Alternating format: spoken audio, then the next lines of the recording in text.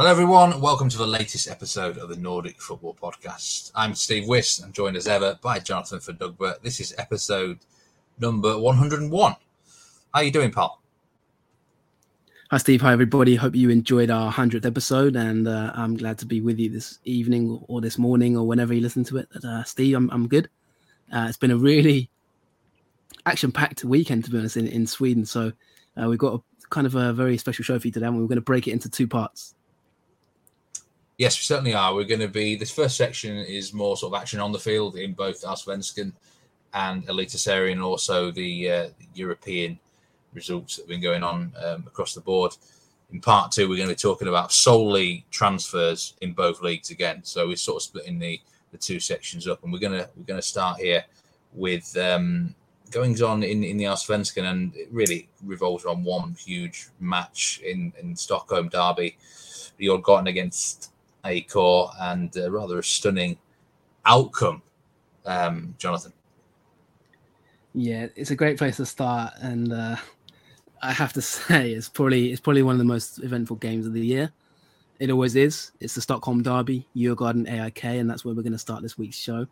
I have to say, Steve, it's probably how do I describe this? It's like something I've not really seen before, if that makes sense. It was an incredible game. I think the first thing to say about it, before we get into the score and everything, fans back was a massive thing. 9,000 fans. Okay, it wasn't packed. There were bits of empty areas in the stadium, but nothing really beats a Stockholm derby with a packed house. 9,000 fans had to do, and it did do. Before the game, it was the usual kind of Swedish ceremony of flares and smoke bombs and everything like that. It was back to what we know from that point of view. The game was delayed because of the flares, which always seems to happen in these derbies. The games always seem to kick off, always seem to be delayed. You tune in and you're like, what's going on? And then you realize that there's some flares holding it up. The first 10 minutes is always played to like a puff of smoke. You can't even see Henrik Goitom's goal in the 7th minute. If you watch the highlights, you can barely see the ball because all you can see is smoke clouds everywhere on the pitch. Games have been suspended in the past because of low visibility for the players, because there's so much smoke and plumes and everything like that. The fire, you can see the flares in the background when Goitom scored his first goal, these red flares from the AIK fans. So it really is a momentous occasion. If you can ever watch these games, or if you can ever get to a Stockholm derby, I really encourage it, because they are real spectacles of Swedish football.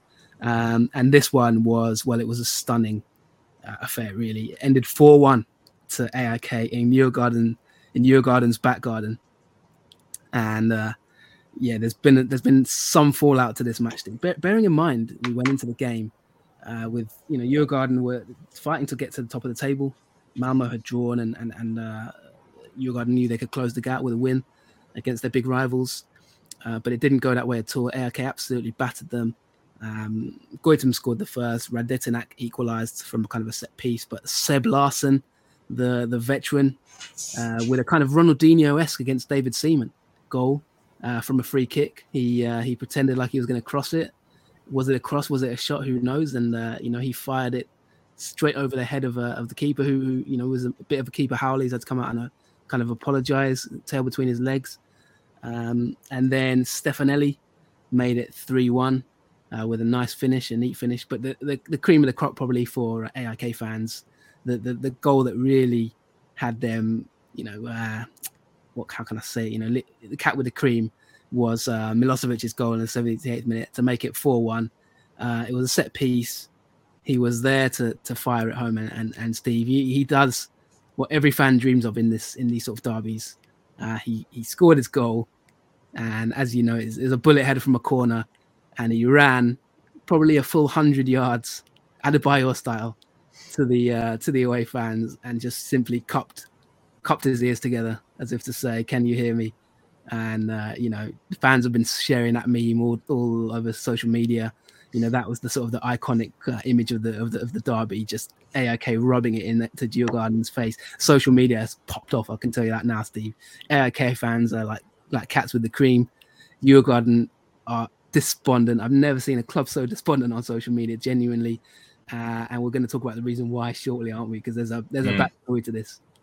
This is a bit of a shock result, I think, because before this game, Djurgården had only conceded 8 goals. They were joint top of the table.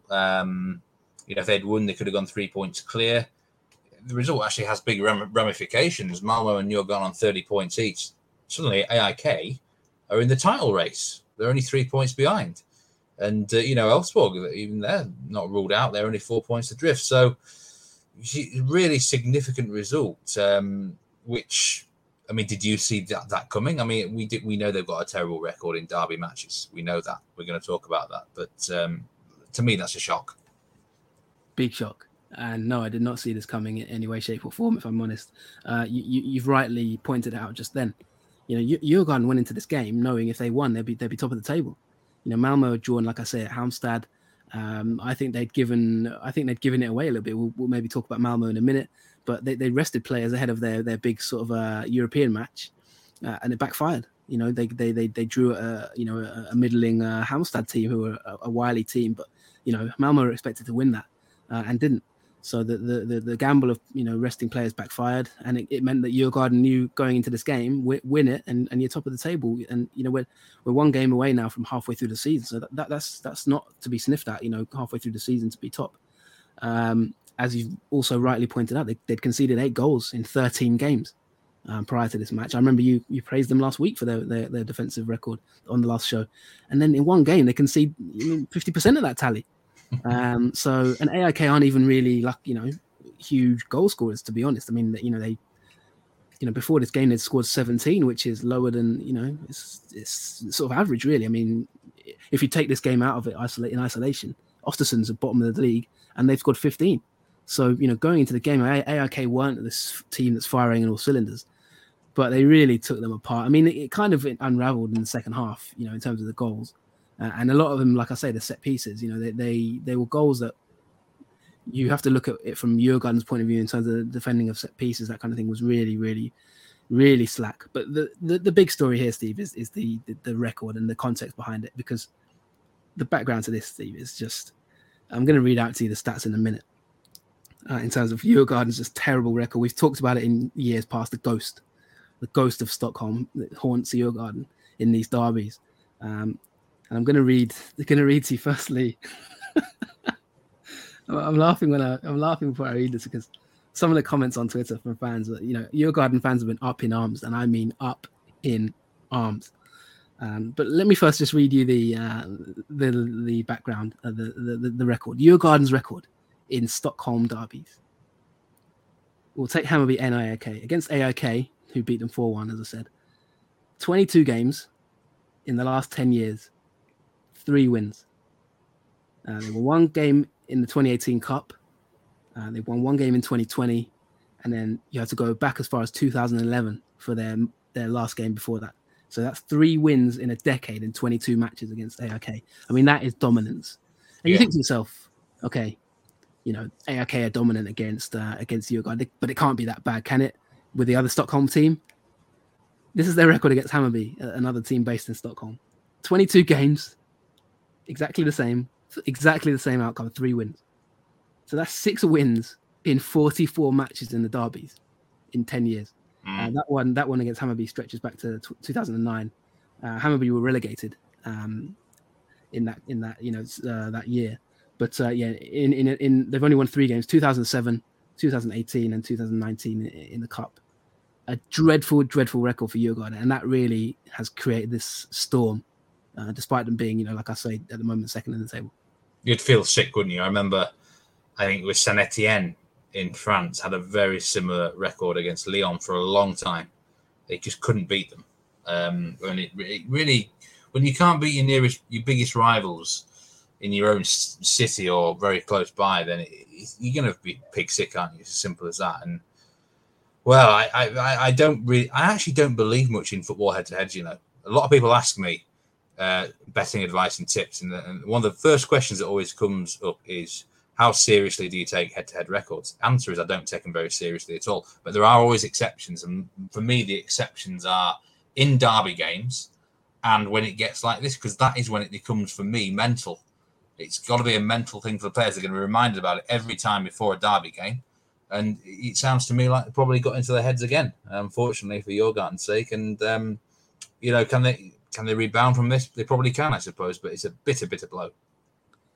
Yeah, I mean, 6 wins in approaching 50 matches in derbies, and don't forget, Djurgården have won titles in this period of time. They won the league the season before last. So it's not as if they're a small team against these big boys. It's not like, let's say West Ham against an Arsenal or a Chelsea, where you're like, okay, you accept the fact that you're the lesser. Djurgården consider themselves to be equals to AIK and to be above Hammarby, really. So this record it almost defies logic in some ways. Now I'm going to read you one of the comments, and that's the reason I laugh. I'll see if I can get through this comment without laughing. So one of the things I like to do, Steve, being the sad case I am, is whenever teams get battered in these sort of games, or whenever there's a shock result, I have to admit I do have a bit of a guilty pleasure of going on social media, going through Twitter, and reading the comments from fans when let's say when a goal goes in, or when the final results announced, that kind of thing, just to gauge the mood. I'm just going to read you a comment from @NoVardy1 when Djurgården conceded the 4th goal and announced it on Twitter. Go on. I'm going to try not to laugh at this. How shall I explain? How shall I explain this to my children? That we are a fucking soft ice cream association. It is your fault my children will be bullied at school and do not dare wear Djurgården clothes to school. Shame on you. But that's the thing, though, isn't it? It becomes, when it's a match like this, it's not just a result. It's the whole pride of your families and your schools and your workplaces. It comes into factor, doesn't it? They're going to be embarrassed. Yeah, I mean, listen. I mean, that tweet got nearly 500 likes and 117 retweets. Now, I don't know if it was an AIK fan kind of basically trolling, and if he really meant that. But, generally, you scroll through the comments at the full-time whistle and during when the 4th goal went in, and it's generally that kind of thing. You should be ashamed of yourselves. There's been other comments from fans. Diff Stockholm, Tom Y, who we actually follow on Twitter. He said, the team should be ashamed of themselves collectively, and he was basically saying, don't abuse players individually, but as a collective, this team is a disgrace. Players are getting really called out on Twitter as well, of course, as you can imagine this day and age, on social media, things like that. Joel Asoro, who I've wrote a Wisecat blog on, he's having a tough time this season, I'll be honest. Not really filled up the expectations. Chilufya is in a bit of a bad run. Magnus Eriksson, who was player of the month in Allsvenskan, he went missing. AIK fans have been loving that. They've been ripping it into the Djurgården podcasts. Like wherever you go at the moment, it's like social media warfare. AIK fans, they're out there and they're rubbing it in, just as you do in typical derby fashion. But the Djurgården just didn't turn up. There was a statement put out earlier tonight, which I'll just read to you quickly if I can. It was said that, hang on 1 second, just going to get you the statement that was put out from a Djurgården supporters group. It says, "We have had to live with this shame for 10 years. Our players keep exposing us to this shame. It is time to say no. From now on, this is unacceptable in derbies. Every player wearing our shirt, we will not support you in any way unless you give something back to us. We require blood, sweat and tears from our players playing in a derby for our club. We demand an excuse from all of them, including management. We demand a roadmap to get this solved. We, the fans of Diff, enough is enough." Signed by the Ultras and the other groups supporting Djurgården. And the translation there is from @Putter64. So thank you so much for your translation there. This just sums up the move, Steve. The tweet was read in capital letters, "Enough is enough," of that statement. Diff fans, and this is what I mean about the context, because they're second in the table. You think to yourself, well, they're in the title race, looking fairly good. But this defeat and the manner of it, in terms of the way they've lost AIK, it's really riled the club's fans. They are fuming. 6 wins in 44 games, and they are absolutely furious. And just to cap that off, what you got to also bear in mind here is that AIK fans, AIK like to think of themselves as that. Diff like to think of themselves as competing with AIK. They have that eternal rivalry. They really do not like each other. And AIK, the way that when they always think to themselves, no matter how bad it gets, we're better than Djurgården. Do you know what I mean? That's the mentality of AIK. And these kind of games, they're lower in the table. AIK had a terrible season last year. Don't forget, Djurgården weren't, Djurgården were okay, didn't win the league, but they won it the season before that. AIK have had a tough year or so. They've taken some beatings in the league, and this this feeling they have is kind of like, no matter how bad things get, we're still better than Djurgården. And that's what they, sort of showed in that derby, winning 4-1, and their fans are just absolutely loving it.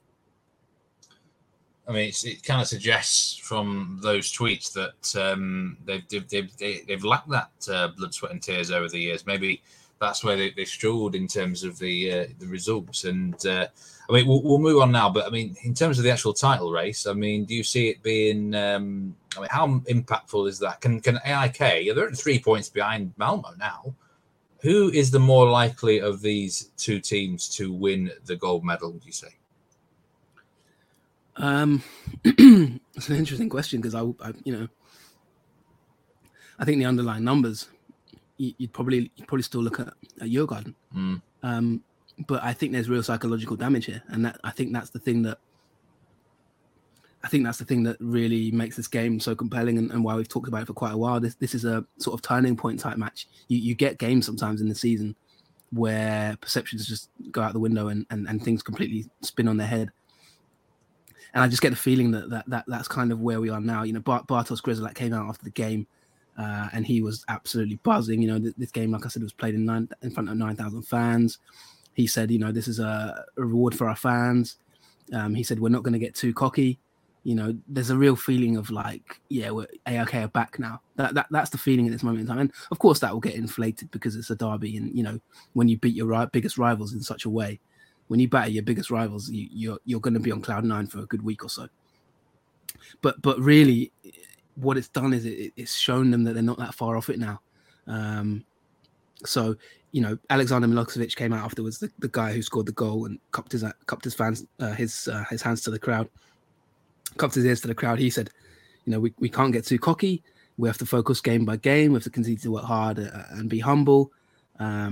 But what Grzelak has said, I think it is quite telling. He said, it could be a lifetime experience for us. We talked about enjoying it. The feeling is that we're very nice. Many of our players have been sort of, there's a new feeling triggered in our players by this. We handled it very well with positive energy. And I said to the boys, let's make this a day to remember. And the big thing he said is it means a lot for our self-confidence. If you look at the team in last season, he said it was a quote unquote shitty year for us. It's been about stabilizing things and then trying to build something. We've continued building and building and building, and this victory means a lot for our supporters and our club, and it gives us the next mental step. And I think that's the key there, really. This is a mental victory for AIK in terms of psychologically. They can now go into the rest of the season. And, like we said, they're 3 points off the top of the table now. So from that point of view, it's massive. But also just that boost it gives them in terms of, we can compete with the big boys. We can compete with Djurgården. And let's carry it on from here, because don't forget they lost to Häcken, they lost to Norrköping, lost to IFK, drew with Malmo. So this will really give them a lot of confidence. The next few games they've got Sirius, Häcken, Örebro, and Mjällby. So if they win those 4, for example, then they really could consider themselves in the title race for sure. Yeah, there is certainly a race because Malmo have dropped points, 0-0 draw away against Halmstad. And I mean, I mention Halmstad every episode. They are absolutely boring bastards, aren't they? 12 out of 14 matches ended under 2.5 goals. Their matches average just 1.5 goals in them. At home, it's unbelievable, Jonathan. 7 matches, 7 games have ended under 2.5 goals. A total of just 7 goals in total in them 7 games. I mean, but they find a way to shithouse teams, don't they? They get these 0-0 draws. I mean, I dread to think how many 0-0 draws they've had. It feels like half their games have ended 0-0. They're really hard to play against, aren't they?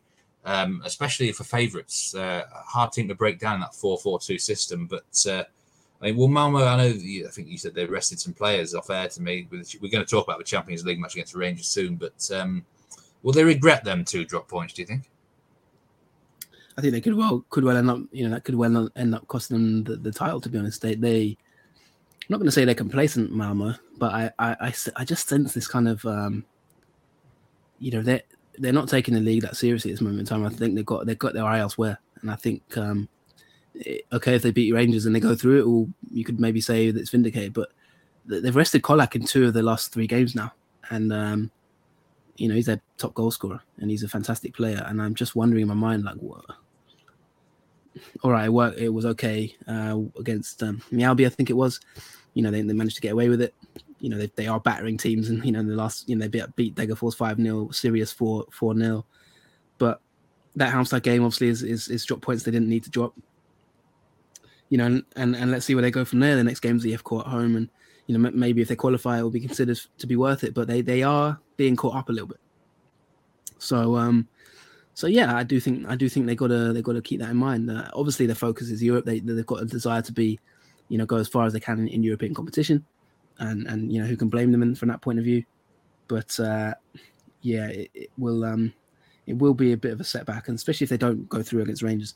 I mean, one thing I just wanted to say as well before we move on that title race talk. Not only is this loss for Djurgården a psychological blow, there is a little bit of pressure now on their manager Kim Bergström. I think this is there's a lot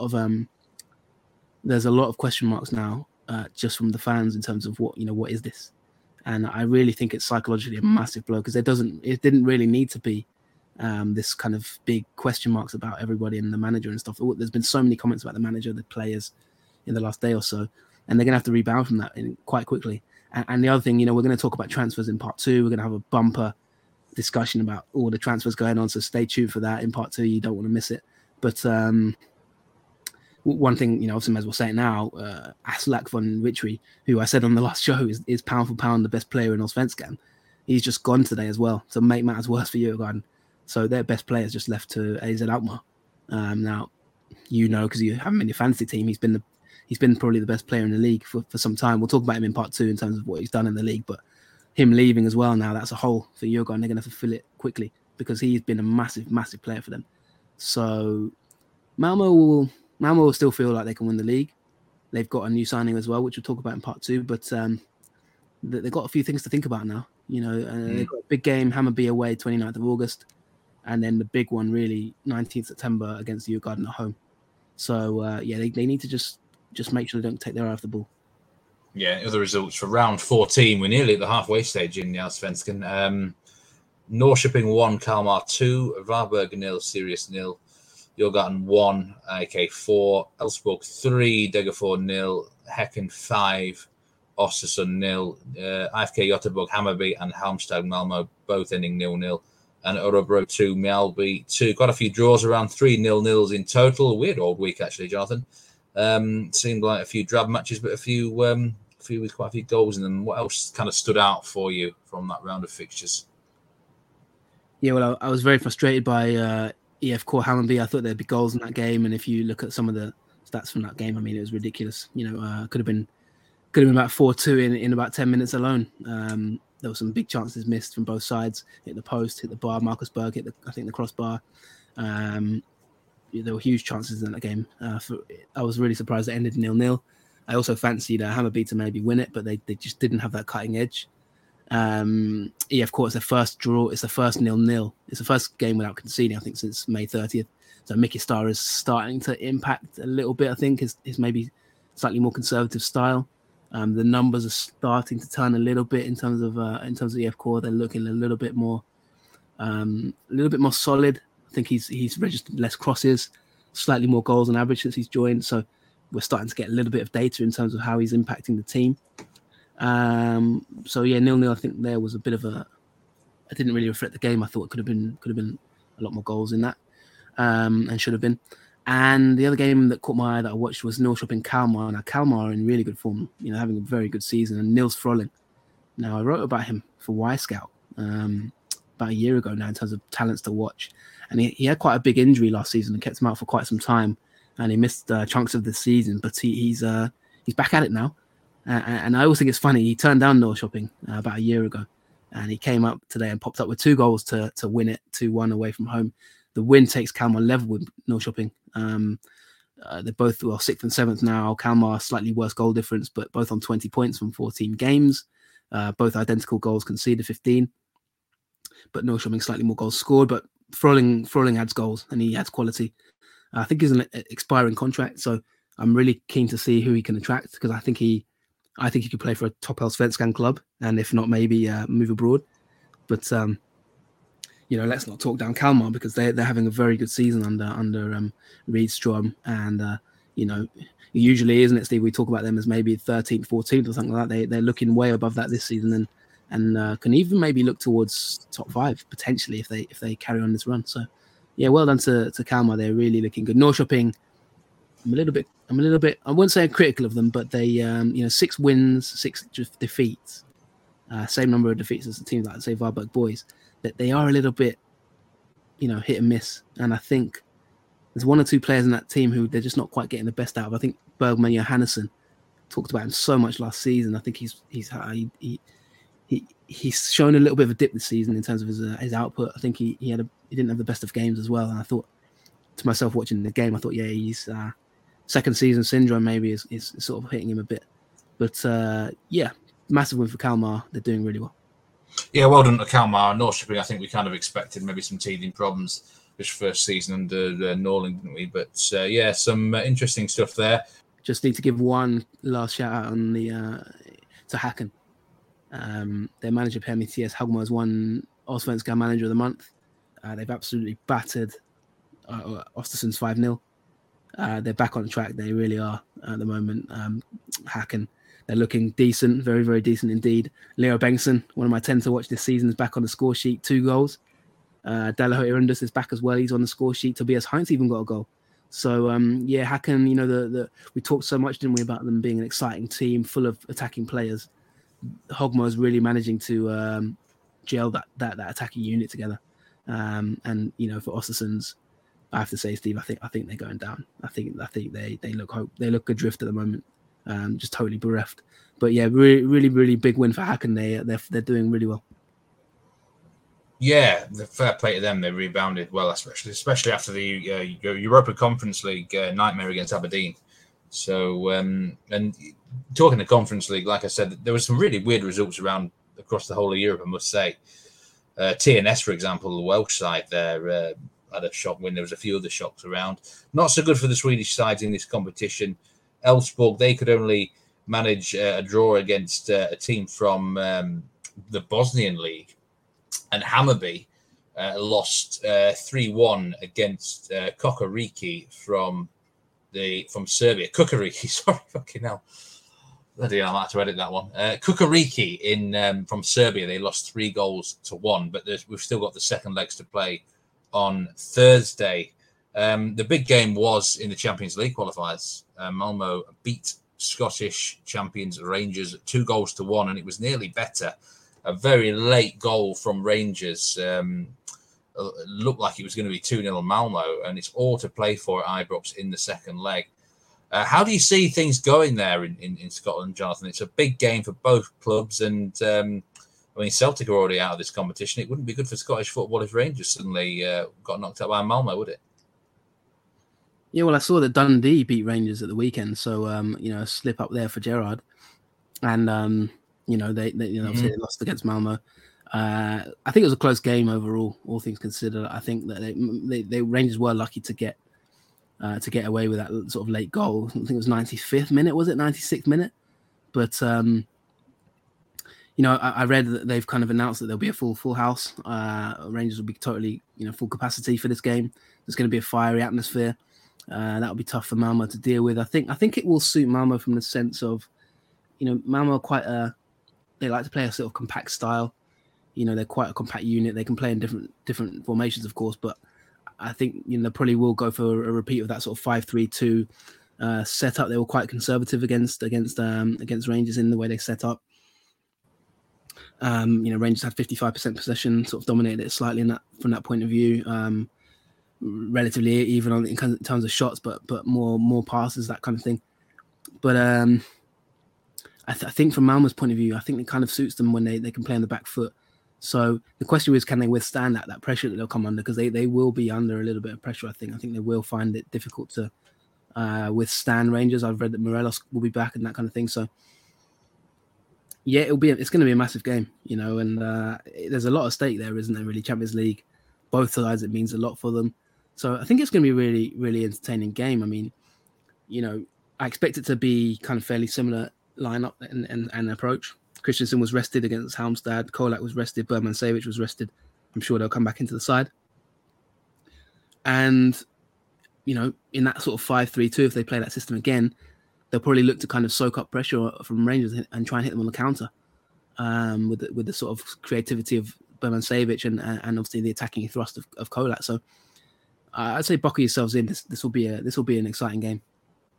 Yeah, I think it's really got the makings of going all the way, maybe even extra time and penalties. And I know Jon Dahl Tomasson was asked by the media before the game, is there more pressure on Malmo instead of Rangers? It was a bizarre question, and he's gone and said that he thinks that there's a lot more pressure on Rangers because they need the money. Simple as that. I mean, there's talk about the finances in Scottish football, and Rangers is not that great, is it? I think there's a lot of pressure on them to reach the group stages of Europe, perhaps the Champions League. So, full house there at Ibrox. But if it goes against them, it could be a difficult one for Steven Gerrard. I'm looking forward to watching that game. Actually, I think it's going to be a really, really close one. Jonathan, do you have a prediction? I want to back Malmo. But I think a packed house, Celtic and Rangers, when they have the crowd behind them in these home games. I mean, Celtic beat Barca once, didn't they?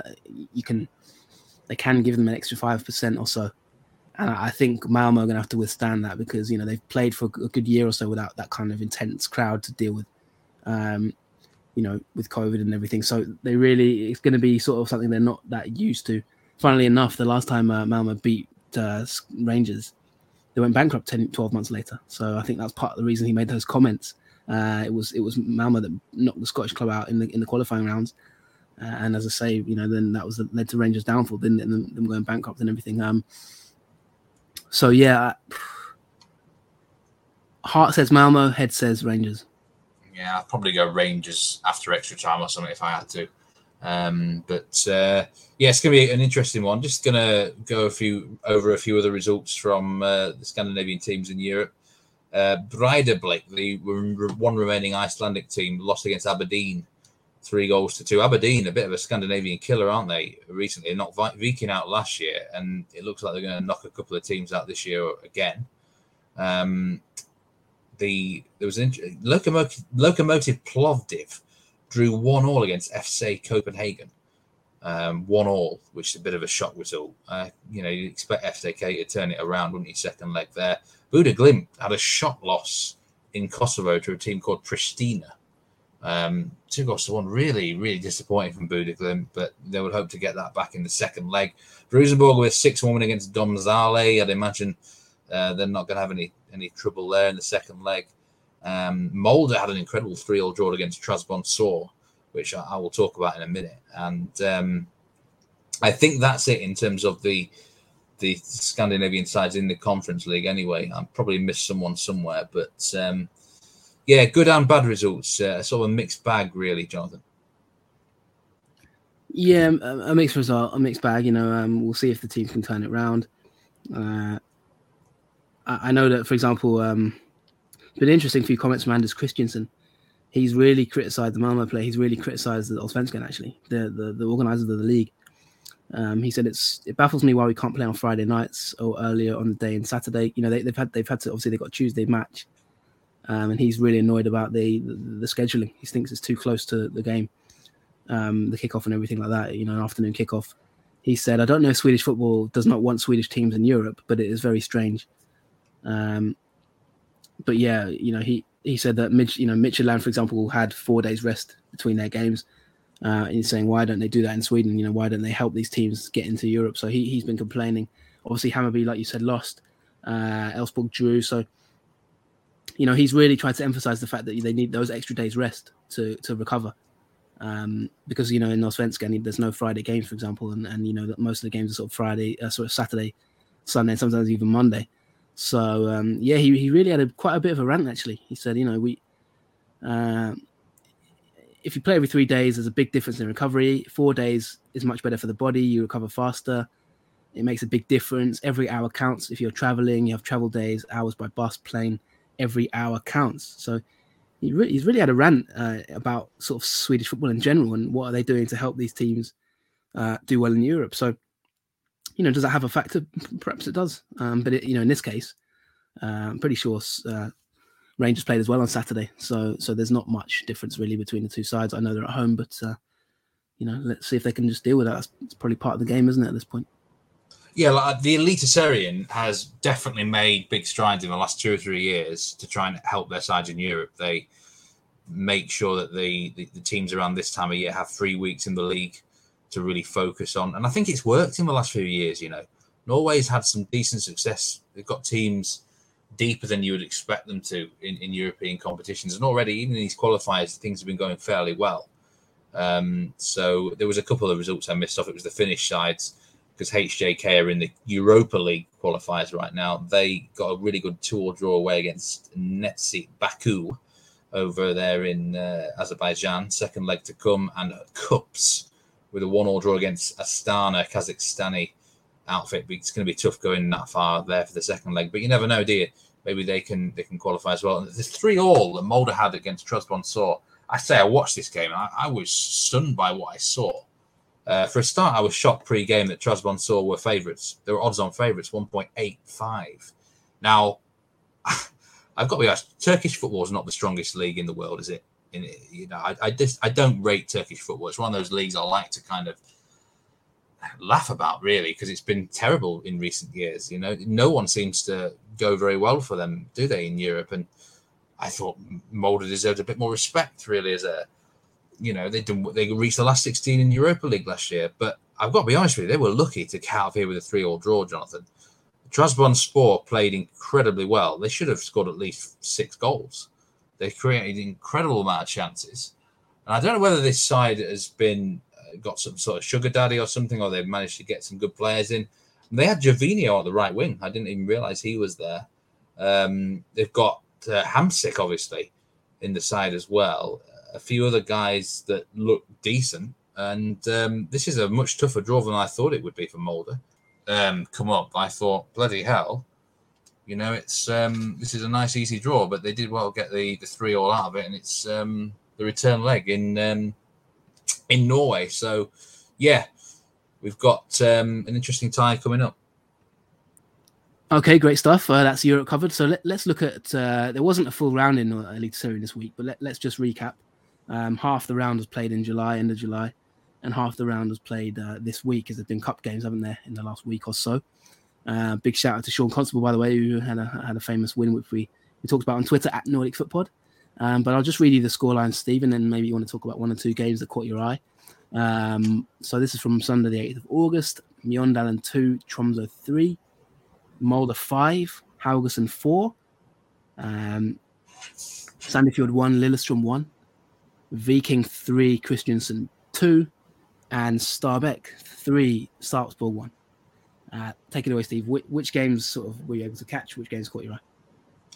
Every game caught my eye. I was watching all of them, and they were all good games. Like it was wild football. I mean, even the Sandefjord game, that should not have ended 1-1. There should have been, let's just say, over 2.5 goal backers would have been pretty unhappy about the outcome there. I mean, the Molde match was 3-3, but half an hour. Crazy stuff going on. I don't know whether it's because a lot of these teams have not been playing much recently, but something was in the air for goals. Like no one could defend at all on Sunday, and obviously the Molde match was. I noticed you had to take a bit of a pause of breath after reading that one out, almost in surprise. It was one of them first halves where literally every chance just went in the back of the net, though. Probably the most significant result was Mjøndalen 2, Tromsø 3, massive 6-pointer down the bottom of the table. I'm starting to get worried for Mjøndalen now. I just think they lack football quality in terms of, technique and everything compared to some of these sides at the bottom. Stabæk with 2 straight wins now under Eirik Schoner. Very good win against Sarpsborg. And I'm starting to worry about Sarpsborg as well. Lars Behinen's had 2 wins in 11 games since he took over. He looked far more solid under Mickey Stara. They were boring under Stara, but they were far more solid and probably drafted a few more results out. And, Behinen got relegated, didn't he, under Arlesson? Or effectively did before he got sacked. A bit worried for Sarpsborg there. But yeah, the significance is that Stabæk obviously recovering really well now. Brann are rock bottom. They've not been in action recently, but they're rock bottom. And the Viking match against Kristiansand was an exciting game. So Yeah, some good football going on, Jonathan, and impacted both ends of the table. Yeah, I'm going to read you two numbers now, and I'm going to see if they ring any bells for you. 69 and 95. Well, 69 can mean many different things, can't it? As for 95, Careful. I don't know. They are our positions in the Nordic Football Podcast Fantasy Eliteserien League at present. So you're not having the best of seasons, mate. I've had a really poor year in the Norwegian. I've been happy with my performance in the Allsvenskan fantasy, far better than I thought I'd be. But I've just not had. It's not my year in Eliteserien fantasy, I'm afraid. I've had the odd good week, but I've been really poor with some of my players that I've put in. I've missed a boat on. I mean, I've not had Owie in my team all year because I just expected him to dry up at some point, but he just kept scoring more and more goals. I've made some good transfers, but I've had a really shocking fantasy, mate. Yeah, I won't go into. I mean, I won't complain because I'm way worse. But yeah, I'm quite surprised to see you down there, and you've got 80 points in the last round, so you maybe you're showing green shoots of improvements. But yeah, not having not a great year for the Nordic Football Podcast in general in the Eliteserien fantasy. There were a few results in this weekend, Steve. Where, we have to give a shout out to Eric Schörner. He's doing quite well, isn't he? I saw one of the goals, and it was very sort of very nice sort of tiki-taka style against Salzburg. They really seem to be picking up some results. Yeah, I've been impressed with Stabæk's recovery so far. I think it's been a slow process. He's not just come in first game and immediately got a result. It's been a build-up of a few games. He's used the Norwegian Cup well, I think, in terms of results. Grab a couple of tight wins, but a win's a win, isn't it? It gets your confidence going. There's been a few new transfers in the club.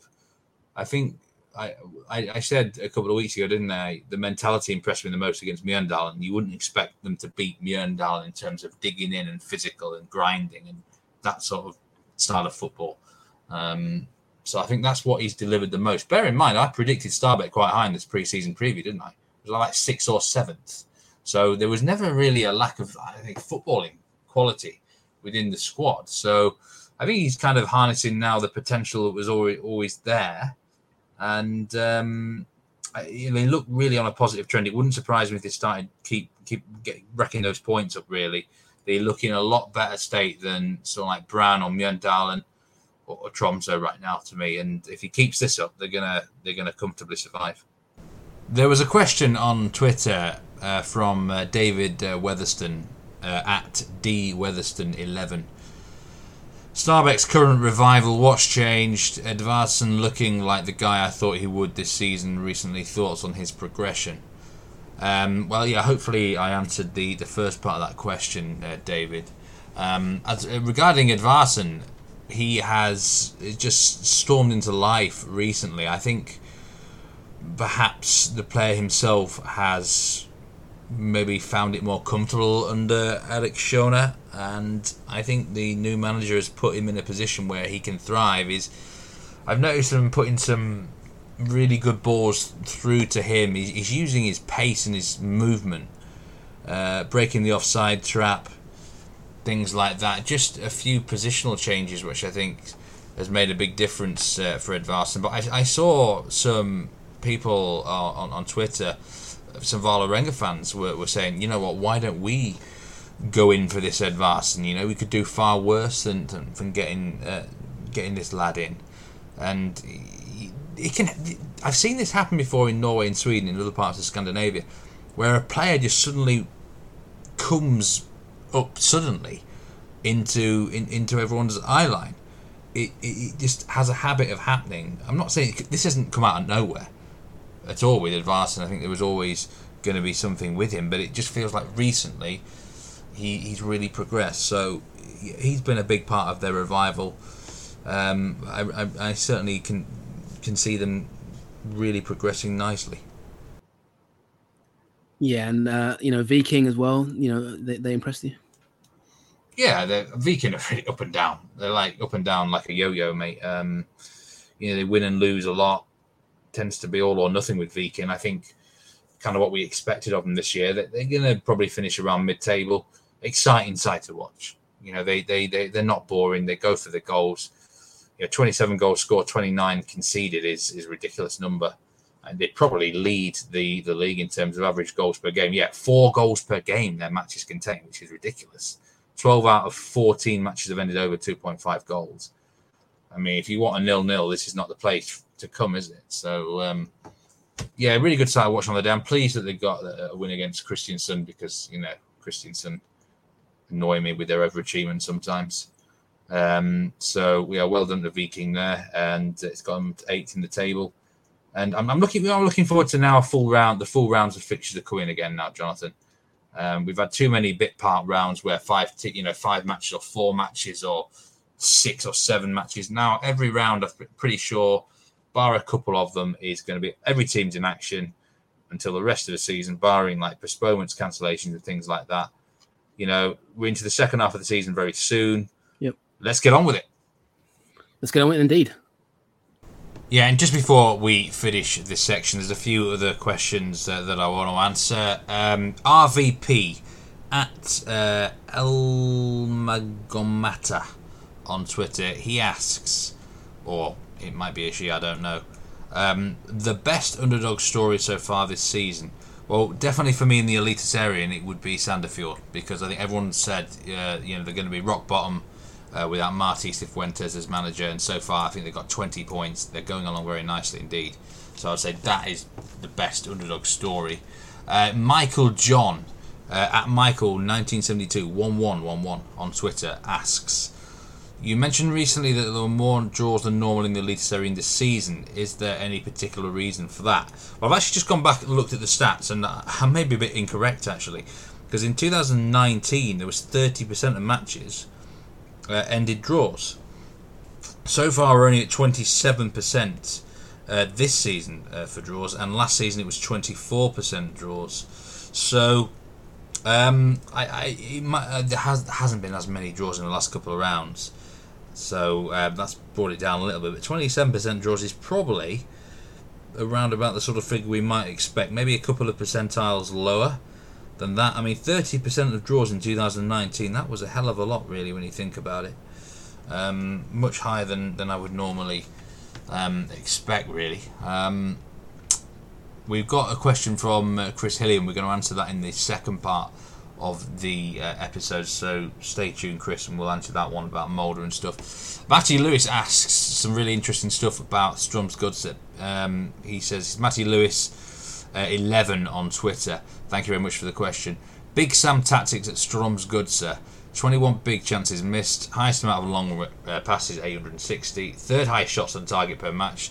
Leaders of possession won in the final third. Is there more to the side from Drammen despite the figures looking quite Route 1? Discuss. Really intriguing one. It's actually got me thinking. I might do some sort of tactical analysis on this team coming up in the next few weeks, because I noticed actually some of these long pass stats there when I was looking recently, and it's one of those where actually if I'm watching them play, it's not as obvious as you think to note. When I watch Strømsgodset play, I don't think Route 1 football. I don't think of this sort of Big Sam side. So clearly the stats are sort of don't really mix with what is playing out in your mind regarding the team. They certainly play a high tempo pressing system, so that doesn't surprise me that the leaders of possession won in the final third. That part certainly makes sense, and third highest shots on target per match kind of makes sense as well. They're a bit sort of scattergunish, if you know what I mean. But in terms of the direct and long range passing, I can't say I noticed probably maybe as much as I could. 21 big chances missed. They've created opportunities. Some of the clinicality's not been there. Fred Friday at one point was a very different player away from home than he was at home. He's missed definitely some big opportunities away from home. So really interesting stuff, Matty. Thanks very much for that question. And the final one, which I'm going to answer in this section, was from Team Overs. Team Overs, thanks very much for your support over the years, by the way. Which team, regardless of league, has the best home field advantage? In Norwegian terms, for me, it's Molde. They just got this really strong record at the Arcade Stadium in the last 2-3 years. I think heading into this season, they won 25 out of 30 fixtures here. They've won all bar one this year. So in total, it's something like 32 wins out of 38 at home in the league anyway. So I would say Molde, traditionally in some geographic terms, you're looking at Tromsø down the years. There was a massive disparity between their home and away results. I'm not saying it was an exceptional home record, but they would overachieve at home compared to what you might expect. That seems to have changed in like the last 3 or 4 seasons they've been in Norway. So I don't know really what the difference is. Maybe just teams are more used to travelling these days or things like that. But traditionally that would be a really awkward place. Yeah, definitely. I think that probably wraps it up for part one. But in part two, the main emphasis is going to be transfers. We're going to look at the window's about to close in Sweden. And I think the window's still open for a little while longer in Norway, but it's very much open at this moment in time, isn't it? We're going to get our yellow ties on like Jim White, and we are going to analyze the deadlines and the transfers that are going on. Because I can say one thing for sure: Scandinavia at this moment in time is like John Lewis on Christmas Eve. It's really a shopping bonanza. So we will cover all the major transfers in part two, so that you're very much up to date with the big movers and shakers, because there's been a lot of other leagues pecking our league like flies, pecking our league like hens, haven't they?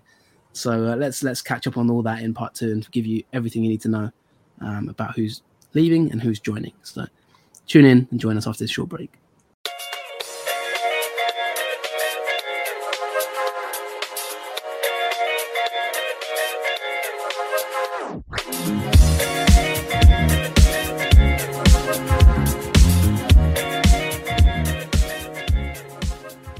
Welcome back to the Nordic Football Podcast.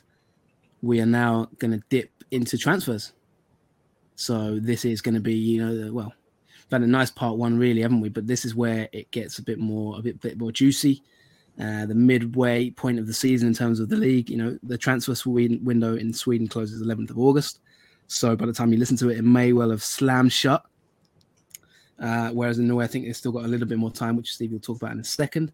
But yeah, we've had a lot of business, and it's one of the things we talked about when we got to episode 100, wasn't it, Steve? How there's been a sort of a groundswell of interest in these leagues as we've been doing this podcast over the years, and it's not because of us, I don't think, because also because of the quality of the league, and people are seeing there's a lot of gems in this part of the world, and really we're seeing that reflected in the market, aren't we? At the moment, there's been a hell of a lot of activity in Norway, which is where we're going to start.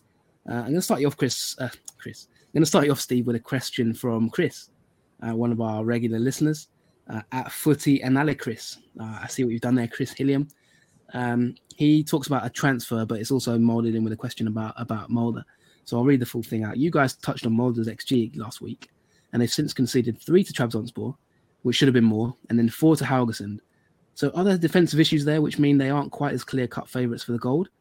On top of this, how will they adapt to life without Åsnes? And does it provide the opportunity to change things in order to stop conceding so many chances? Cheers. Now, I'm not saying you have to answer all that, Steve. Maybe briefly you want to touch on the title chances, but it does kick us off in terms of transfers, because Molde have been a very busy team, haven't they? And they've sold 2 of their players to the Netherlands. Now, and one of them that Chris mentions there, Frederick Åsnes, a defensive midfielder, has gone to Feyenoord for a good fee there, isn't it? It's meant to be about 1 million euros roughly. What can you tell us about him? Will he be missed? And also Marcus Holmgren Pedersen, who's gone to Feyenoord as well.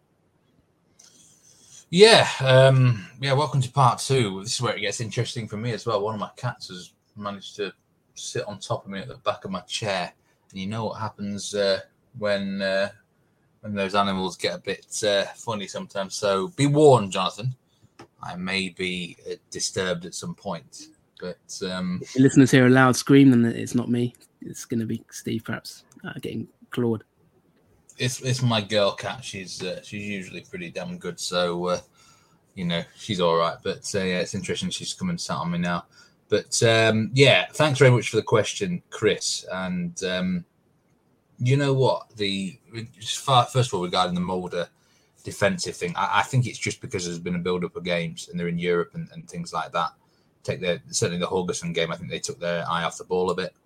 and focusing on Trabzonspor. Trabzonspor, just like I said, they played really well. I think Trabzonspor are quite a good team from what I saw.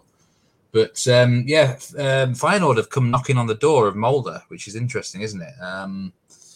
Marcus Holmgren Pedersen, I think I've talked about him before. As for Friedrich Orsnes, well, he's been a key player for Molde in the last couple of years. He's more of a defensive midfielder, but he can play pretty much anywhere in that middle of the park or even out wide, actually. What's my best sort of role description of Orsnes? Oh, God, it's really hard to say, actually. Yeah, I wouldn't call him box-to-box. I certainly wouldn't call him like a deep-line playmaker either. It's a difficult one to say what he is. Central midfielder. He does a bit of everything, really.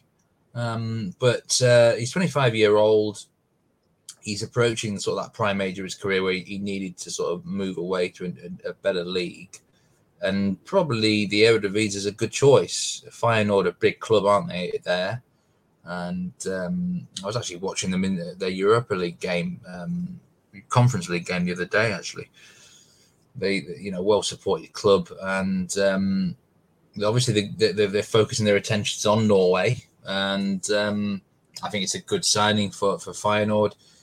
I think Molde could have maybe got double that fee, really. I think he's probably worth more. I rate him quite highly. And they've replaced, they've got one replacement, Sivert Mannsverk. Now, we were going to talk about him on a previous show, weren't we, Stephen? You kind of requested to put it into this transfer bumper show. So tell us about him, because there's been quite a bit of hype about him on social media. I don't know. I don't actually know a lot about him because, like I've said before, I don't really follow Obosligaen much. It's one of those things. For example, Ben Wells, who's covered that league for numerous years, has been, waxed lyrical about Mannsverk for a long time. And by the sounds of it, the expectation was probably in the off season that he would move away from Norway. He's that good, So I think it's quite a coup of a signing for Molde. That a young talent from Sogndal in the Obosligaen is staying in the country, and most sources that you hear about would suggest he's probably only going to be at Molde for a couple of years max. He's that good. Let's see how he does for them. It looks like a very good signing, and you're replacing like for like. And I've said before, the best clubs in domestic leagues, they always raid their fellow clubs domestically, whether it be in the top league or the second tier. I think it's good business. Rosenborg used to do this for years in Norway, and Molde have been really impressed with their transfer dealings in the last 3 or 4 years in general. They're well run in that regard.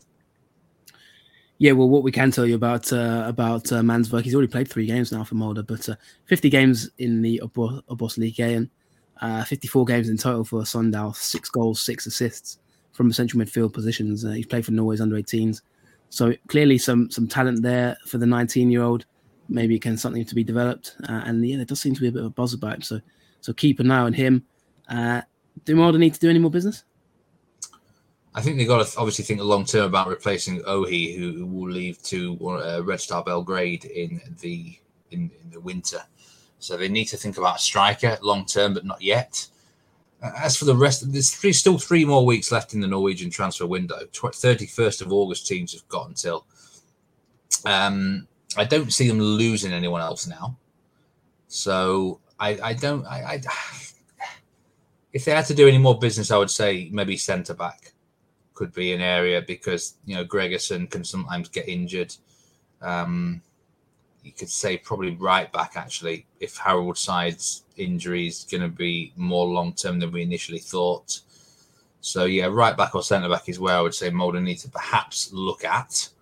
But they seem well covered in all other areas right now. They've got good depth in this squad, and it's looking quite good. Okay, let's move on. One team who hasn't been that active, so you can maybe brush past them fairly quickly, I guess. It's the champions, Bodø Glimt. They've brought in 1 player, haven't they? With no outgoings as yet. Yeah, Joel Mugisha from Sane. Again, it's I need to start watching more Obosligaen matches, don't I? But I just don't really have enough time. But Buda Glimt, I'm certainly not one to question their transfers. They've brought some guys in from the lower leagues before, and they've done really well. I don't know. I think it's unfair for me to comment on these players that I just haven't seen enough of. But Joel Mugisha, I'm sure he's one to watch out for. 18-year-old centre midfielder from Asane, and Buda Glimt don't need to do an awful lot either, really, in the transfer window at this point in time. I think it would do them good just to keep hold of their key players, and go again in the winter. If you had to pick an area, you would say probably right wing, maybe, because of Sondre Sole's season-long injury. But apart from that, I would say if they just keep the squad together, it's job done. Yeah, I mean, there's been some talk about him. There's people saying that he's insanely good. I've seen on Twitter some things like that they predict he's going to be potentially a £5 million transfer in a few years. There's one comment on Twitter saying that. Rumors about he has a heart defect. I don't know about that, but I don't want to make any speculation from that point of view. So yeah, a bit of an unknown quantity, perhaps. Someone will keep an eye on. Joel Mugisha from Asane looks like certainly someone who's raised eyebrows. A team that has been very active, Steve, is Vålerenga, haven't they? Both in and out. There's been quite a bit of movement. Yeah, and I'm sure some of these outgoings certainly caught even your eye, Jonathan, really, as just a neutral in terms of football. Christopher Klaassen to Leeds United for 1.8 million. Aaron Dunham to Standard Liège for an unbelievably cheap fee of 1.35 million. What's that all about? Samad Akugbe is on his bike as well to the Turkish league, Hatayspor, £360,000. They've also lost Felix Hornmeier to Brian. They brought 3 new guys in as well. I'm going to talk about soon. But, Dunham too. We always knew we were going to lose Aaron Dunham this season. It was just a question of when, either be it the summer or the end of the year. It's no surprise he's gone to Belgium, Standard Liège there. 1.35 million. That just seems like daylight robbery to me. I mean, I would say he's worth double that. He's an unbelievable talent, great player, rating really highly. I think he can go on to potentially really big things. You're 23 years old. Maybe that's a reason. Contracts as well. I don't know exactly how long he had left, but that looks a fantastic piece of business for Standard Liège, I must say. Yeah, and you mentioned, I mean, how good is Dunham? Because I've seen some highlights of him in Standard Liège already, doing fairly well. I mean, is he as good as, how far can he go? He looks top. I think he could go high. He could play in some of the top European leagues, I think, with the right development. He's got it all really physically, mentally. He's developed nicely. Some might say he perhaps stayed 6 months longer than he should have done in Norway. But maybe that was to do with like COVID and stuff. Maybe he couldn't quite find the deal he wanted last year. Feels like he's at the right age now to develop. I was watching Bordeaux against Clermont the weekend in Liga. You got Elba Rashani came off the bench for Clermont and set up a goal. Now, Dunham and Rashani are very similar players. And if Rashani's ending up in Liga, then there's no reason why Dunham can't at least reach that level. So I think the future's very bright for Dunham. He's a technical master, and I wish him well. And I think he'll go to somewhere better and bigger than Standard Liège in time. Yeah, it seems like that's kind of the general feeling. There's been a few other departures at Sam Adekugbe is a big loss because I think he's just a solid, dependable left back who they've replaced him with someone called Leonard Zuta. And now I actually checked out this guy's profile on Football Manager because I knew nothing about him at all. They've got him from Lecce in Serie B in Italy. He actually his profile on Football Manager looked quite good. Now I'm doing a bit of a Big Sam here, aren't I? Checking this guy out, but in theory, on paper, he looks like an all right replacement. But I really liked Adekugbe. I think he was a solid player for them. Christopher Klaassen to Leeds, my own club. I'd say I was kind of pleased with this deal because I rate this keeper. I think what he needs now is good coaching, top class coaching. I think he'll get that at Leeds for sure. He needs to develop his technical skills, both on the ball and in terms of goalkeeping. And you can't get that really high elite class coaching in a place like Norway. You can't do it. So he'll come to Leeds as a backup to Meslier, and hopefully he will really improve as a goalkeeper for at least probably playing the cup matches and maybe the odd game when Meslier gets injured. But I'm really interested to see his development as a player, because I think his ceiling is quite high. I think there's a lot of room for his potential to grow. It's a good move for him. And I don't necessarily think he needs to be playing first team football. That's the good thing for Klaassen. I think he just needs the coaching level to be high to improve him as a player that way. 1.8 million seems like a reasonable fee at this point in his career. Got a work permit, did he? Yes, it was on appeal. It was to do with he would have been playing games for Norway or in the Norwegian squad had it not been for COVID. So Leeds found a way around that, which was obviously good. 1.8 million. As I say, I think that's an okay fee for Vålerenga. I'm sure there'll be some sort of percentage on that as well going forward. Good move for both parties, really. But a big blow for Vålerenga to lose their keeper like that, obviously, as well. Yeah, Zutter, he's played 80 plus games for Häcken. Good, decent, solid left back. Really got a move to Italy, and obviously then maybe it hasn't quite worked out Italy. But yeah, he was a solid player in Allsvenskan for Häcken. So I think he'll probably go quite well in Norway. For a bit of experience as well, 29. You've also signed Albin Morfelt, who's come from Varberg Boys. Now he hasn't played that much Allsvenskan, but in the games he played, he was very exciting. He looks like a young prospect for Vålerenga to watch out for. They're 21 years old right winger, and also a player from FC Copenhagen, Nikolai Thompson, 28-year-old left midfield on a free. So some business there for Vålerenga. Will this affect their season chances? Yeah, I think now it's unrealistic to expect them to be challenging for medals, because it's like the whole core of their team's been ripped out, Jonathan. When you lose a key player from all areas of the field, it's too much to expect them now. I think they've got to rebuild again and make sure they need to replace Klaassen, I think, long term. Do you think they'll lose more before the window ends? I don't think they will now. Surely, if they lose more, although if they are going to lose players, probably might as well do it now all in one go, right? And then in the future, they can maybe have a year or two more of stability. Nikolai Thompson, he does actually have a Danish cap to his name. I don't know much about this player. He's 28-year-old. Maybe he can be quite good. Again, I don't know enough about him. Yeah, it sounds like they've got a lot of work to do, though, doesn't it? I mean, they do have a lot of work to do. I think. Let's move on. Rosenborg have been fairly active. They have, but I think really the big loss is Christopher Zacharias and Ferencvaros. Ferencvaros always seem to do good business, by the way, around the whole world. I'm impressed with that club. But 1.35 million they've lost him to there. It seems like a little bit, probably about $250,000 less than I would have hoped they would have got for him. He's been their best player for the last two seasons, so to lose him is massive.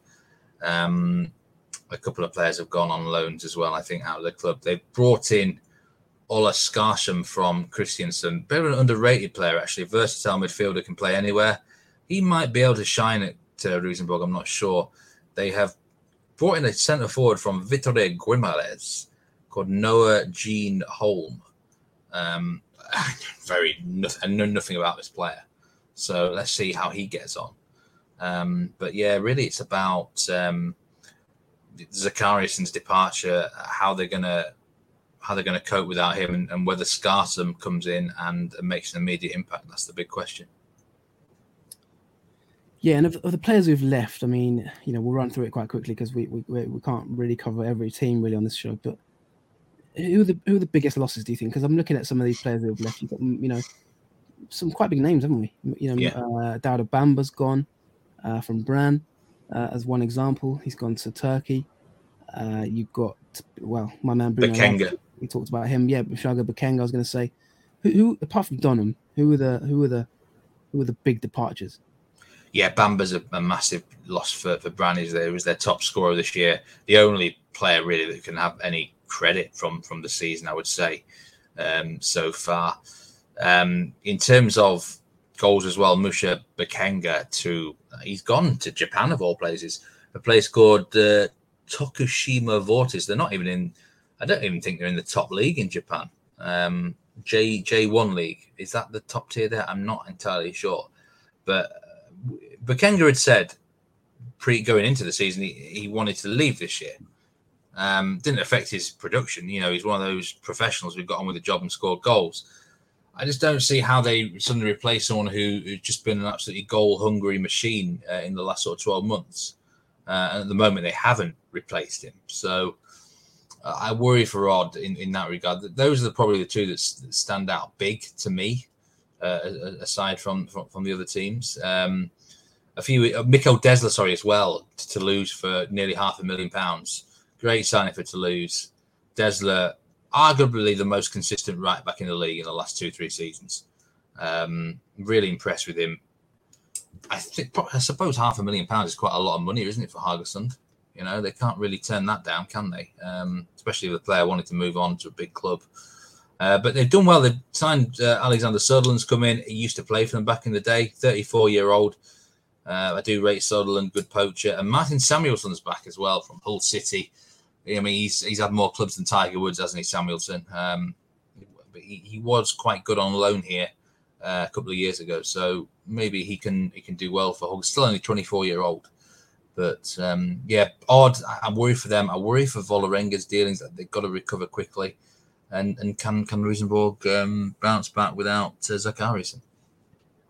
Okay, fantastic stuff. And we'll move on shortly. Just to wrap it up. I mean, there are a few interesting signings. I think my Traore I like at Viking. My Traore. What I would like to ask you is in terms of the if we're looking at the league table and the second half of the season to come, we're nearly 15 games in now. Some teams have played 15. The transfer window so far, who are going to be the winners and losers at this point in time? Who could be the ones who move up? Who can move down? Because you've mentioned Vålerenga there, probably might move down. It's currently 7th. Who has anyone done business that's going to really define their season? I think Brann. You look at Brann; they've got to do a lot, and they've brought in Bård Finne from Sunday SK in Denmark. I probably pronounced that wrong, but Bård Finne was at Vålerenga for a long time. Did well there. Sivert Helter Nielsen has come back. They've never really been the same since he left, actually, have they? He's such a key player for them. He was in defensive midfielder there. He looks like a good signing. Jafet Seri, a centre-back, 21-year-old centre-back from FC Midtjylland. They've also raided Midtjylland for a keeper, Mikkel Andersen. And Felix Horn-Myra from Vålerenga's, I think, quite a good signing. So Brann have brought 5 guys in. They've lost Bamba, and they've lost John Helga to Vita as well, and a couple of others to loans. But Brann could benefit. They could certainly...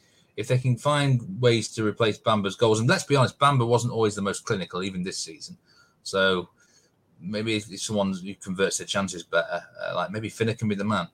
They could be a winner of the transfer market. Stabæk have been very active. They've signed an abundance of players. I want to mention Tom Pettersson, who's come in to Lillestrøm.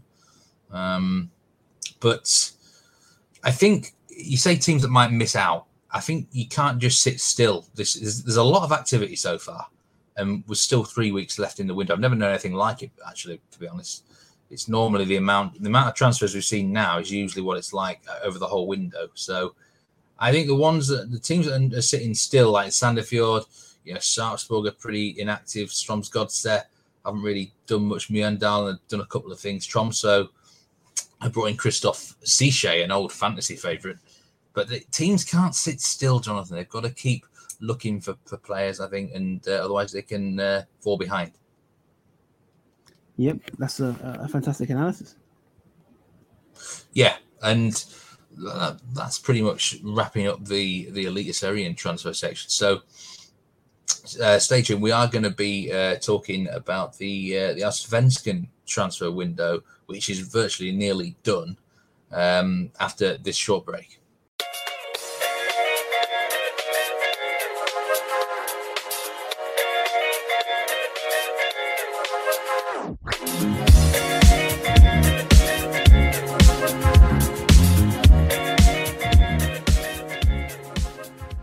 Welcome back to the Nordic Football Podcast. Well, so far I've stayed intact, Jonathan. I've not been attacked by my cat. The Allsvenskan transfer window we're going to talk about now, and it's It ends on the 11th of August, so very soon. So far, departures have apparently generated £17 million, and the arrivals have only totaled £1.4 million. So it's obviously a window of, well, as usual, players exiting the league, sadly. Exodus, movement of people, and that is pretty much what has been happening in Sweden, and I think similar thing to Norway as well.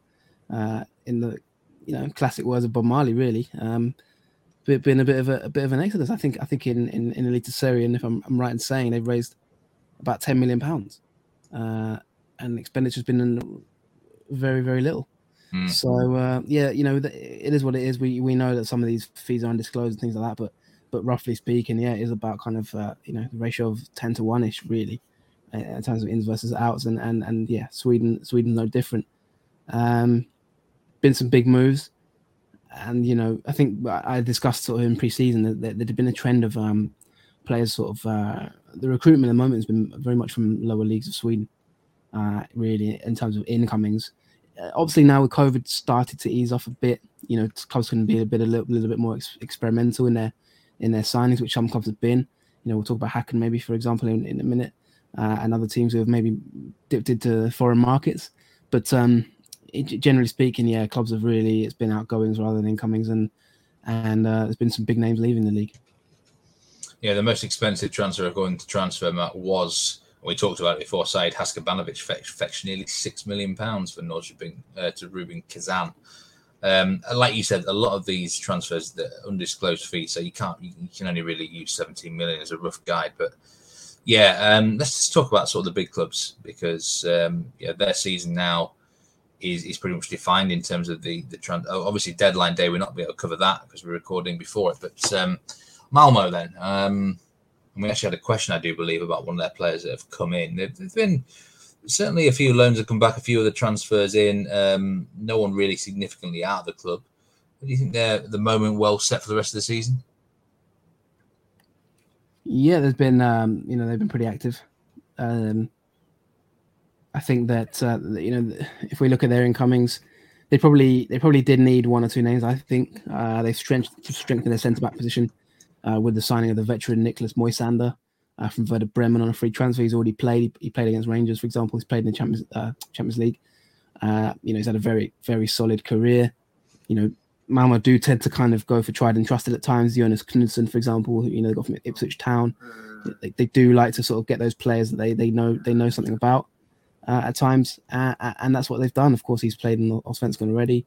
If you look at his career, been at Ajax, been at Sampdoria, Werder Bremen, very, very experienced player. He's won titles abroad. So, they've brought him in on a kind of a year and a half contract just to fit into that back line. He can sort of play across the back five, if that makes sense. He can play in a back three, or he can maybe play in a back four. So, slightly versatile there. The other name that's kind of caught the attention is Sergio Pena. Now he's a 25-year-old attacking midfielder from FC Emmen. Paid roughly £900,000 for him, which is quite a lot, according to Transfermarkt. I think he's a player who, the other player they've bought is Peter Guargis from Brighton's 23. So I've actually seen play as part of a consultancy work I do, looking at the PL2, and I caught him in a game for Brighton's 23s, and he's I have to say I'm quite surprised Brighton. I'm surprised that Malmo have signed him. Maybe it's one for the future. I know he has got heart. I think he's got Swedish heritage. He's a sort of left-footed winger who can kind of play on the right, cutting inside onto his left foot, but I can't see him really making a huge impact. Maybe this season it'll be one for the future. They've also got Malik Abubakari, who has come in and from Portugal, and he's already made a bit of an impact. He's played 3 games in Allsvenskan already. He looks like he's going to be a solid sort of starter, really, the Ghanaian. So, they've really kind of looked to strengthen key areas of their team. And as I mentioned, in terms of Pena, he's going to be expected to be, Malmo have scored goals okay this season. They haven't been too bad, but I still think they can be at times a little bit, lacking in creativity, especially if Berman Savic isn't on it. I think Berman Savage and Kolak have really added some bite to Malmo and some youth as well, some energy. And I think Pena will also do that. I saw a couple of comments about this player. I don't know much about him myself, I'll be honest, but we got a quote from someone called Marcus Bring, who on Twitter is a very good guy. He tweets a lot of analysis and things like that. He said he's an above average creator compared to his peers in the Netherlands, one of the most progressive central midfielders in the entire league, an attacking midfielder who likes to drop deep and support the build-up play. And he posted a kind of stats radar, and in terms of his passing statistics, in terms of the league's average, he was way above the league's average. Pena, averaging sort of about 83% passing completion, successful defensive actions. He's averaging about 7.3, passes into the box about 3.1 per game, 3.3ish per game, sort of thing. So very much a creator, very much someone who can create and progress play. And I think that's kind of maybe what they need in that attacking midfield area, someone who can just add a little bit more. So yeah, I'm excited to see how he gets on. I think he's one that will entertain Malmo fans. And just on the outgoings, one of my 10 to watchers actually left. He's gone to Mjällby, Amin Sarr. I thought he could have a breakthrough season this year, but he's really, I think my rationale was right. They do need pace, Malmo. They did need a bit more energy in forward positions. But rather than play their academy players like Sarr, they've obviously dipped into the transfer market and bought players like Pena and Guargis and Abu Bakari. So Sarr's gone to Mjällby on loan. He'll try and continue his development. They're still very young, 20 years old. But Malmo have really looked to solidify their first team, which will probably help them go to that next level. Yeah, he still might have that breakthrough season, Amin Sarr. So, and thanks to Nick Nielsen Bean, who asked the question about thoughts on Malmo's new signing, Pena.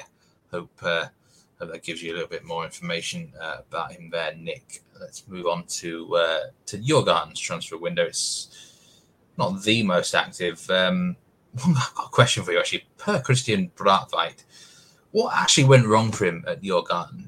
Because he's at Nîmes in France now on loan for the whole season. He looks pretty damn good to me still. I never understand why it didn't work out for him in Stockholm. But obviously the big transfer from Djurgården is Aslak von Witry to AZ Alkmaar. Yeah, I mean, just to answer on Brathwaite, I think it's a loan move. He'll be back. They have quite a few keepers. Djurgården. At the moment, Zetterström's playing.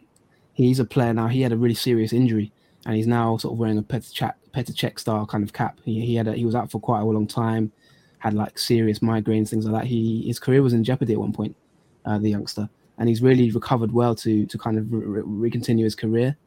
They also have Tommy Vaiho, of course, the veteran. They have Vasiutin, who then did ligaments and was out for like a long period of time. So they are a bit of a strange team, really, in terms of their goalkeeping options. They seem to always have like quite a few options, and I think that just led to them allowing Brathwaite to leave, if I'm honest. In terms of Witry, this is a big story. And this is we mentioned it in part one of how this could affect the league. He for me is, like I've said it before, pound for pound, the best player in the league. He's finally gone now to AZ. I said it in the last show. I can't believe no one signed him. Maybe AZ Alkmaar were listening to that episode because they've paid the money now. It's roughly between 1.5 and 2 million pounds, roughly euros, to take him to the Netherlands Eredivisie. Someone asked on Twitter earlier, can he get to that level of Eredivisie in Europe? I think he can, definitely.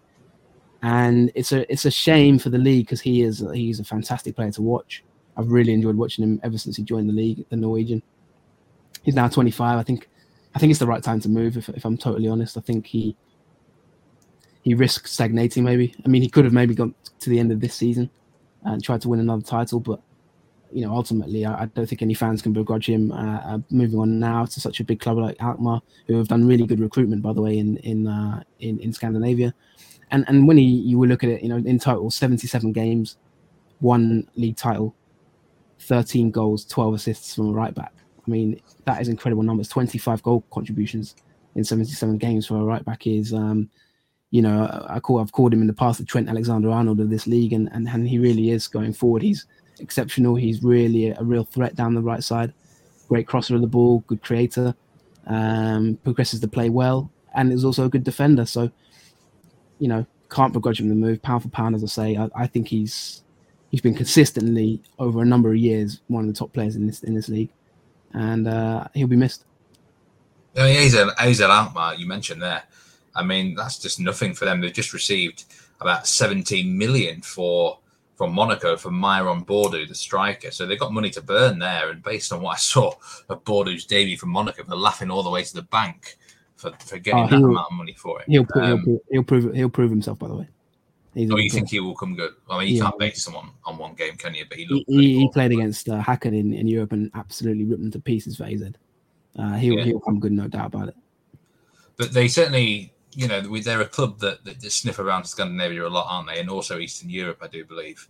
Witry, obviously losing him for Djurgården's massive. We talked about that earlier in the show. You also say that he could really. What's the ceiling for Witry then, do you think? What sort of level can he play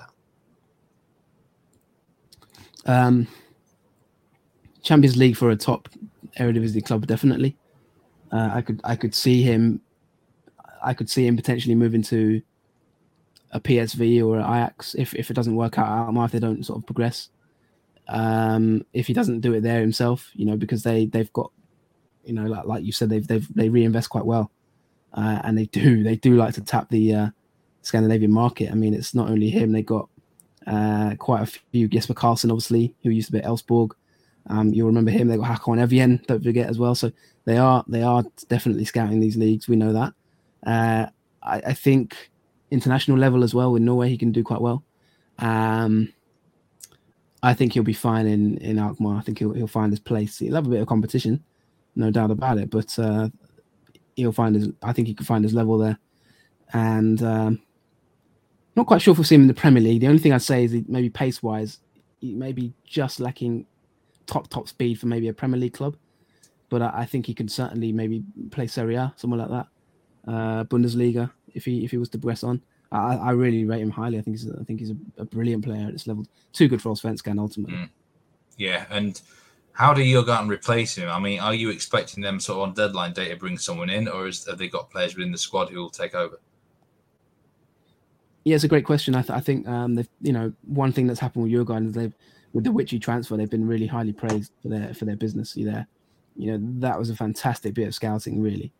And I think Bosse Anderson, you know, it'll be up to him to maybe try and find another gem. They have been active in the market to try and bring in players, but they've actually loaned quite a few of them out.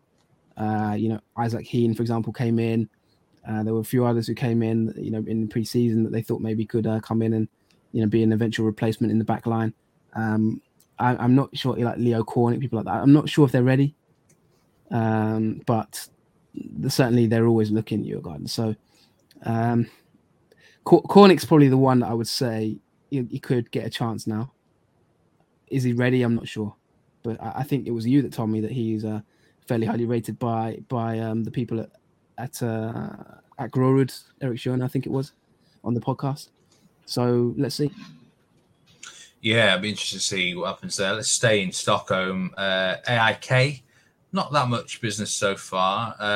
They have pocketed nearly 2 million for Paulos Abraham. I think he was already on loan at Groningen anyway, wasn't he? 1.35 million supposedly for Eric Karl to Aarhus GF, and a couple of lads in, one from the English leagues.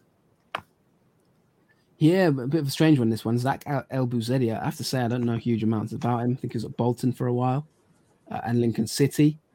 I really don't know where this has come from. Bit of an interesting one. He's already played, you know, quite a few games in Allsvenskan, 4 games already now. So he's going to be part of their first team. I just don't know how the scouting went on this one. So it's quite fascinating. If you did scout him, get in touch with us, you know, get on the show. But the key thing really for AIK is a goalkeeper. They're going to be very happy about that signing. Christopher Nordveld. He's been at Swansea, of course, in the past. He's joined from Turkey. 32-year-old experienced player. Obviously he's a Swedish player himself, so he's back home. They really needed a top keeper if they're going to compete for the league. You know, the goalkeeping situation has been a real thorn for them for too long this season. There's been so many goalkeeping howlers from Janosevic. God bless him. You know, he's just had a terrible season, and he's looked. You know, players sometimes when they're in bad form, they get the jitters, and he has had the Mr. Bojangles for quite some time now. You know, he's really. It's just almost painful at times because you can tell he's lacking confidence, but he's trying his best. But there's just been error after error, and they've had no choice but to dip into the market. And Neufeld brings that experience. So 2 decent signings there, and with Carl, good player, but they have Eric Etoyeno, the Kenyan. So they were always competing, those two. So one of them was always going to get sold, really, and it's Carl. Carl will have a very good time of it in Denmark. He can go on and be a very good. I think he got an assist on his debut. I think Football in Denmark tweeted about it. But yeah, good player, Carl, and probably a bit of a shame to see him go really so quickly. Only 19.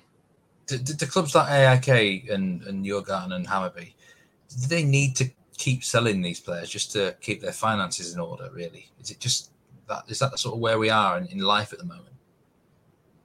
Definitely with COVID, they've had no fans for quite some time. These are clubs that need fans really. You know, it's not like the Premier League where you have big broadcasting deals or the big 5 leagues. The broadcast deals are quite small in these leagues.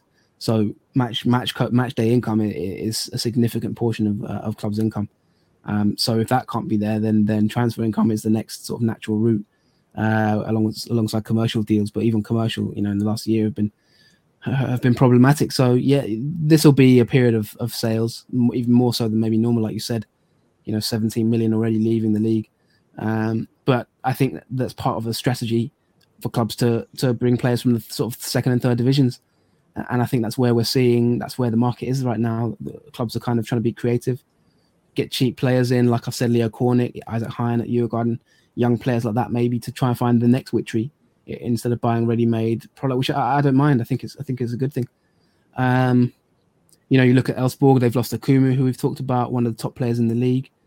EFK sort of gone for more veteran players. Marcus Berg has come in, you know, 34 years old. Oscar Wendt, Gustav Svensson, 35. Wendt, 34, Svensson. You know, they have gone completely opposite. You know, they used to be all about their academy, and now they're suddenly, you know, turned into an old people's home. Tollinson's gone, the 18-year-old. He's finally left to Lommel. Alisson Yusuf has been one of the best players in the league for some time, the youngster. He's now in Antwerp. I saw they had a massive win at the weekend and he played, so good luck to the Nigerian. Probably a good move for him. So yeah, I think clubs have to be quite creative, and there will be a period of selling your top players. And one thing we know, Steve, in terms of trends, a lot of these players end up back in the league anyway. So, you know, you look at Bjorn Paulsen, he's back at Hammarby now, scoring goals again, you know, from the Bundesliga 2. So there'll be that market still for these clubs to sort of get players who don't succeed potentially back. So, you know, that's probably where we are. Nasiru Mohamed's back at Hacken, for example, after his time in Bulgaria. You know, so people do sort of seem to leave and then come back eventually. But yeah, it probably will be a little bit accentuated in this particular window, maybe next window. But we're seeing little signs that things are going slightly back to normal now in terms of, you know, a little bit of money there now, a little bit of money's coming in, fans are back slightly, so green shoots of recovery. Yeah, I mean, before we finish this section, I've got to talk to you about IFK Göteborg, because, I mean, again, if you go back sort of the last couple of years, even 2 or 3 years, they really seem like this selling club these days, and it really, like you said, it's looking like a bit of a geriatric sort of ward, isn't it? The guys that are coming in, it's certainly the no spring chickens, are they? Is this? I don't like it. I've got to be honest. I prefer to see, you know, youngsters come in and develop players rather than bring in some veterans. But can the likes of Marcus Berg, Oscar Wendt, Gustav Svensson, can they really make an immediate impact for Göteborg? Do they need that type of player? Well, we've done 101 episodes now, Steve, and you know me. We've done, I think 10 to watch. How many of my players have I ever picked over 21? I mean, you know, youth is my focus. So, yeah, I'm not a massive fan of it. I think, but Berg, I can understand. You know, in the games so far, he's looked like a decent focal point. Probably from his own career point of view, it was time to come back home. He got a lot of stick in the Euros. He was what you look at Saka and Rashford, people like that. Berg took a lot of abuse in the Euros from Swedish fans who were just sort of saying he's finished. And that does take a toll on players and their families, and I think that did have an impact on him. He got dropped by Sweden, I think, at one point, and these things can take an impact. And he's back home now. He does still have a part to play. I think he's a good sort of leader. He's good in the air. He offers something different for EFCO in that sense. He like I say, he nearly scored the winner against Hammarby. But overall, I don't like where they go. I say this. I seem to say this every sort of 3 weeks. I don't really like where EFCO are going. I don't know what they want to be as a club right now. And when I was living there, I had obviously it was difficult to maybe give my opinions because I know some people there. But obviously, the more distance you get, the more honest you can be. And just every year, I seem to see them going in different directions. They got a fantastic academy.